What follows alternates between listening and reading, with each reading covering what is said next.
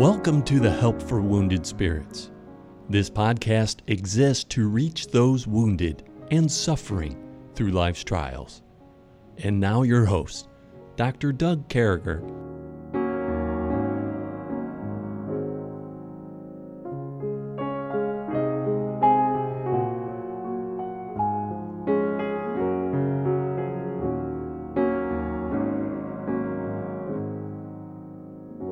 Great to be back with you, folks. Thanks for taking this opportunity to allow this broadcast to come across your airwaves, to be part of this community, to listen in every day, to support us, to care for us, to love us. All that, friends, I say thank you. All that I say thank you. And with me, as always, is my friend Kevin. Good morning. Good morning, Doug. Yeah, so we've been moving along. What we did is in honor of, and again, our dear friend, Caleb Klingeman, went to heaven this week. He was, his parents were friends of mine. I really didn't know Caleb well. I had one conversation of any length with him, which I think was at lunch or supper. We laughed a little. There was another young man sitting there at the table. And at lunch, probably, 2 or 3 more people for all I know. But in the times he did answer me and speak to me, he looked me in the eye like a man. He shook my hand. He spoke with me. He was a godly young man. So in honor of him, we're going through the stages of grief. Nothing to do with the Klingeman family. Kevin and I have not been on the phone with the Klingeman family saying, hey, what can we do to help you? What stage are you at? But we decided in honor of Caleb, we want something good to come out of this. And we want to talk about the stages of grief. And so this came to me literally. We were going to get on the phone together at 11 o'clock to start this podcast. The first one a couple days ago on Monday. And at 10:58, God put it on my heart that we should cover grief. So I wanted to give you all the background on that and ask you to please, please, please pray for the Klingeman family. What godly people, what godly people. And Brother Bruce, a Marine, a former Marine, and Sister Manette, these folks worked, they were down at Pensacola Christian College. They worked down there. Bruce graduated up in Indiana Baptist College. These are just godly, great, educated, wonderful people. This boy Caleb was as good as it gets. And so again, this has nothing to do with them other than in honor of Caleb. We wanted to talk about grief. We have not spoken, so we wanted to put that up front. So going into Funny Missionary Story Day, I'll even tell you the name of the pastor, so much like the pastor, because this pastor would love to have his name mentioned. And I know he's got a few people in the church who listen to this. Pastor Sherman Davis out there at Tabernacle Baptist Church in Kings, George, Virginia is, folks, I'll tell you this, by the goodness of God, God gave him an extra dose of funny. He is the funniest, nicest, down-to-earth, snarky.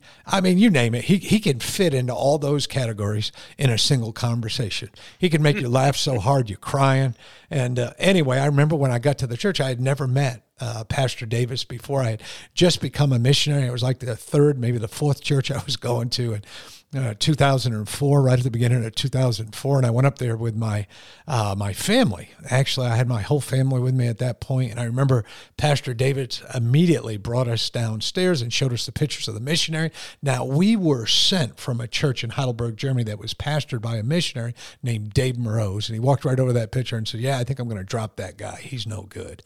And then anyway, he did that with about 3 or 4 pictures there of people he knew that I knew and I loved. And at some point, I was just ready to tell him, you're a knucklehead.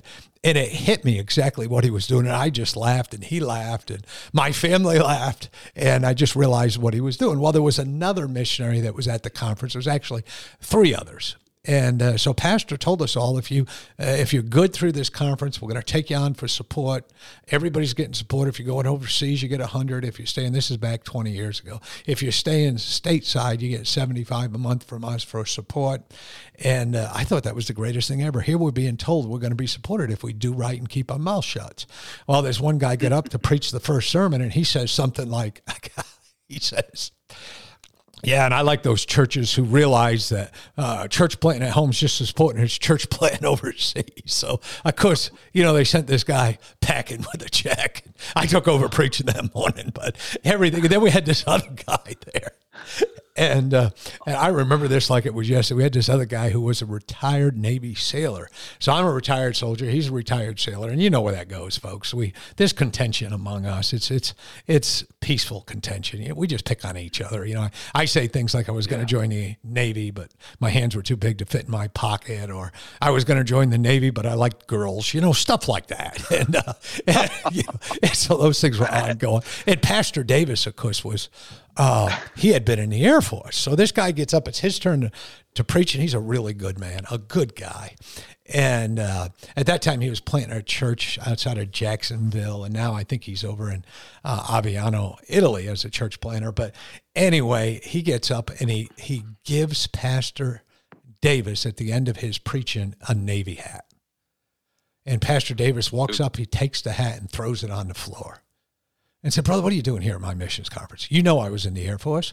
Are you trying to condemn me? Are you trying to make me look bad in front of my people? This is an Air Force church." And I mean, brother, the guy didn't get it. The rest of us are there biting our lips, biting our tongues, dying. I'm dying so hard inside, I'm afraid I'm going to vomit. It's so funny, but we kept that thing going all day. Well, the next morning, the Navy guy, the retired Navy guy, didn't show up for breakfast.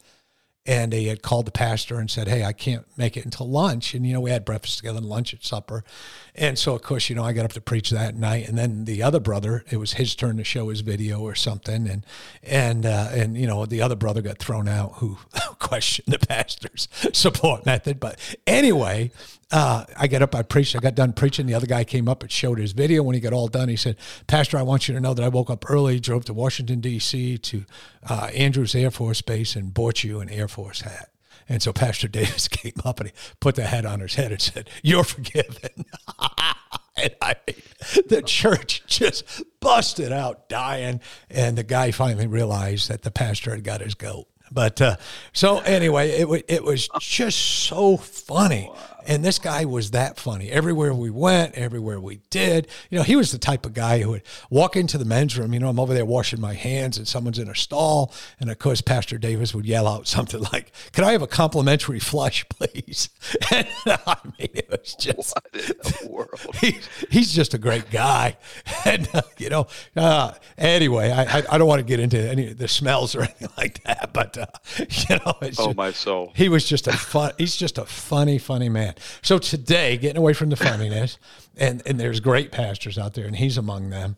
But the concept, it's real. A bargaining is real. It's biblical. It's getting to that place that in times of loss, sometimes we want to make deals and bargains to cope with the pain. We see it in Exodus 32. We see it, all over the place. And I went ahead and I pulled up a couple verses. We see it in Samuel, 1 Samuel 30:15, and David said unto him, "Can't thou bring him down to this company?" And he said, "Swear unto me by God that thou wilt neither kill me nor deliver me in the hands of the master, and I will bring thee down to his company." We see Laban dealing with it with Jacob, "Because thou art my brother, shouldest thou therefore serve me for naught? Tell me." And again, bargaining, we see it. And another word for that, or a current word for that, would probably be negotiating. And when he went his way and communed, the chief priests and the captains, how he might betray unto them. And over and over again, there's bargains being made and negotiations. And every one of these in context, Kevin, when we put these in context, when we look at them, it's a place that we shouldn't find ourselves in. Again, God recognizes that there's a natural struggle when loss shows up, that your world is turned upside down, that, I was talking to somebody who lost their spouse a few months back, and this lady, just married 40 years, wonderful lady, married at 18 years old, just that marriage was something to talk about. Usually those 18-year-old marriages don't work out, but theirs sure did. And neither one of them had a bad story to say about the partner. And, her husband goes to heaven. To explain to her, it's natural to try to negotiate these things away. But honestly, from a biblical perspective, exposure is the big thing. Realizing that this is part of my identity now. My first identity is Doug Carragher. My second identity is Doug Carragher's mom died at that time, or whatever, however that fits in your category. And we got to realize that. And so in the psychology world, there's some people who do some great stuff through exposure. So they have this cognitive thing, they have this exposure thing, they actually have this eye movement thing. But what they do through these things is they expose you to the terrible trauma to soften it. And they keep on bringing it up so that they look for those triggers that set you off, those things that make you want to bargain, those things that make you angry, those things that throw you into denial, those things that make you depressed. And so in counseling, the idea is to keep bringing this stuff up to the point where you're almost desensitized. It's almost like me years ago. I was allergic to bee stings in the Army, and still got a little bit of it, but they did what they called the desensitization process, where I got in and they'd give me a little teeny bit of a bee sting. And I'd sit there for 20 minutes to make sure I didn't blow up like a balloon. And then a couple of weeks after getting that little teeny bit, the teeny bit gets a little bigger. And over the course of about 6 months, that shot gets to the point where they're giving me an entire bee sting. And my immunity to that thing has built up to the point where I don't go into anaphylactic shock. So the idea behind this and through your doctors and things of that nature, I think it's the same in the Bible. But in the Bible, when we get to that point where we say, God, you got this. God, I need your help. It took me 3 months when my mom died, 3 months. Before I got to that point, it was months. And I said, Lord, you got this. I need your help. This is the most terrible thing I experienced. And folks, we don't know what folks are going through. But hey, let me go ahead and run and do what the radio station's got to do. We'll be right back with you.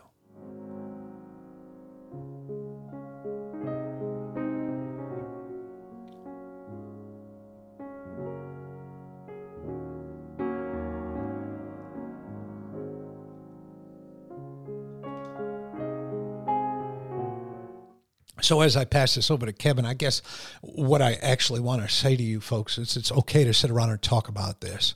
It's okay to bring all this out in the open. It's okay to talk about your emotions and what God's telling you and what God's teaching you and how you can help others. I remembered it wasn't 3 or 4 months later, and a good friend of mine's mom died, and I remember running into the room and just muckling a hold of him, and him and I just crying, and just we were part of that band of trials. And I think I was able to help him, Kevin. Yeah. Well, hey, I want to say, first of all, brother, thank you for dealing with this great need, great topic. And if I ever go through grief, I want, and I'm not just saying this, brother, I want you by my side, because you've got a gift for helping people with grief. So I praise the Lord for you. Having said that, so all of denial, anger, these stages, bargaining, which is what we're talking about today, depression, acceptance, all of these are so natural. And again, I mentioned it a couple of days ago that, denial is God's helping us with a shock of trauma to not initially just, die from it. And so it's just like being in a car accident. They find you in shock, but you need some help. If you don't get help, you can die from the shock. So as people go through denial, anger, bargaining, depression, acceptance, we have to realize they're natural. So we don't want to come in and deny them the freedom to go through denial and all of these things. And one of these things, so as you have the high of denial, then the low of anger, then you tend to bounce back, because as a human being, you can't stay down in anger, forever, or it'll kill you. So you want to come back up to a high spot where you begin to, like you said, negotiate with this trauma. Like I'm going to, in stages, get used to it. I had a little bit of a trauma. This doesn't really have to do with grief, but I don't like controlling people. And and I think most of us have a little bit of control freak in us, where we want our world to be under control. We don't like it to seem out of control. But there's an individual. So we bought a house in order to plant a church near Fort Bragg. And this house that I bought, we were scoping it out, and the guy that was in the house next door, he owned the house next door. I just got the sense that it was going to be he was going to maybe be an energy taker. He was just going to be someone just hard to deal with, and he was going to always push the envelope and try to take stuff from you. And sure enough, from the time we got in the contract for our house to the time we bought it, he had cut down some of the trees on our property. And I was like, this can't stand. So the stage of anger was there. I was like, this will not stand. I've got to go to him and confront him. But I thought, I don't know if it's the best way. I'm just moved in here. And he did cut him down before I was technically the owner of the property. And I began bargaining. And I just remember clearly the stage of bargaining. And I read an article that says something like, if you've got a neighbor that's hard to get along with, and he is critical of you, in this case, I don't like the fact that you have those trees and they can fall on my property, so I'm going to cut them down before you move in. So if you got someone who's going to wrong you and you want to stop it, the advice of the article was go to them and say, hey, let me get your opinion about something. And then begin a little bit of a negotiation. And brother, that made a discouraging situation a great situation, because I did go to him and I said, hey man, I noticed we had some trees that were probably endangering your house. I don't see them there anymore. But is there a way that maybe our property still makes you feel uncomfortable, because we're a little bit of our property was on an embankment above his house. So I get how he was feeling, but I went asking his opinion, and by asking his opinion, he was able to not come back from the standpoint of you're a jerk, you're my neighbor, and you're going to wreck our house, to, oh, he's interested in my opinion. And so we began this negotiation back and forth. And you know what? He became the best neighbor we had. He absolutely became the champion of our property, and he helped us in so many ways. We helped him. They had some goats. The goats escaped. They were on our property. We were able to help get the goats back. So instead of sacrificing his goats and eating the flesh, we were able to actually become great friends. And to this day, they're great friends. So I'm just seeing that as a normal but a good thing that God's built into us. Yeah, I think that's probably the greatest story ever. But I just want to say, just coming out of nowhere, that goats freak me out. They hang sideways. We talked about that last week during the podcast. I remember one time I came out, I was up in New York State. So a couple of kids I grew up with in high school. I'm like 16 and a half years old. And there's one lady and her boyfriend took me into going to her grandparents' house in New York State, because I had the car. And so we go cranking, and it was upstate a little. It was a long drive for a 69 Chevy Impala. Thank goodness gas was only 40 cents a gallon or something, but 49 cents or whatever it was at that time. But I remember we got up to New York, and I woke up the next morning, and it was kind of a setup trip where they were trying to hook me up with a cousin or something. I don't remember. It was nothing that had any effect on me at all, because I was like, no, I was kind of shallow back then. And anyway, if you didn't fit my model, I wasn't interested in even talking to you. I did talk to her, but I wasn't interested in starting this long distance thing where she would be my girlfriend, because I thought she looked a little bit like a Volkswagen Bug. But anyway, I say all this about goats freaking out as I came out. Yeah, you put a horn on her, brother. She's a Volkswagen. But anyway, I came out the next morning, and there was a goat standing on the hood of my car. Now, I had an old beat up 69 Chevy Impala. All right. There was nothing special about this car. But I remember thinking to myself, how am I going to get this billy goat off my car? So I went over and I'm yelling, and the goat's trying to bite me and squawking at me and all that kind of stuff. And so I remember I went back in the house and I told Grandma, we were calling her Grandma and Grandpa. I said, Grandma, there's a goat on the front end of my car. She said, oh, honey, let me go get it. And she grabbed an apple and took a bite of it and held it on the ground. The goat jumped on my car and she threw the apple out in the field or something, and the goat went away. But goats have always freaked me out when they get in my car. But here's what I want to go back to, and I think that's a great lesson you've just shared with us.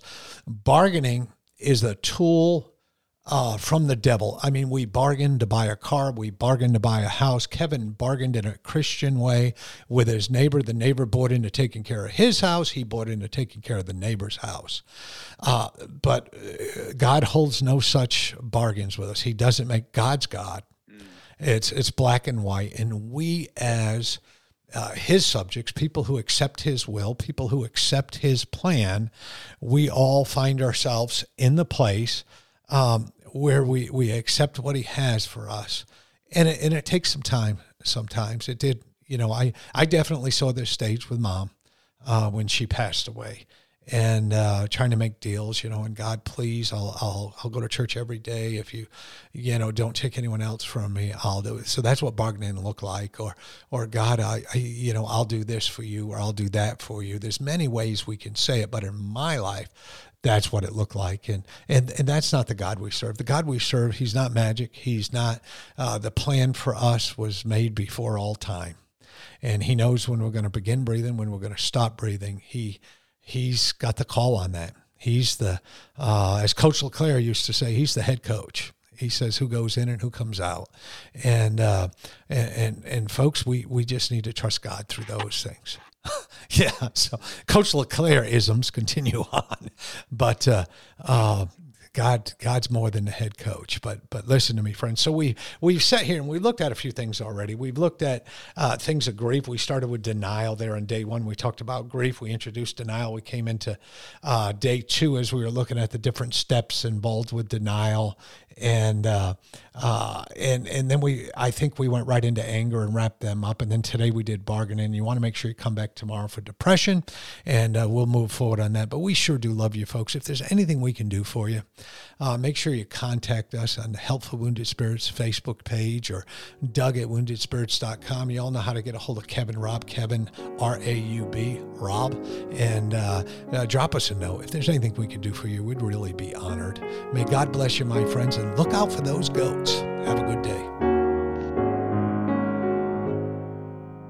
Thank you for listening to our podcast today. It is very important to all of us at Help for Wounded Spirits that you know your Lord and Savior, Jesus Christ.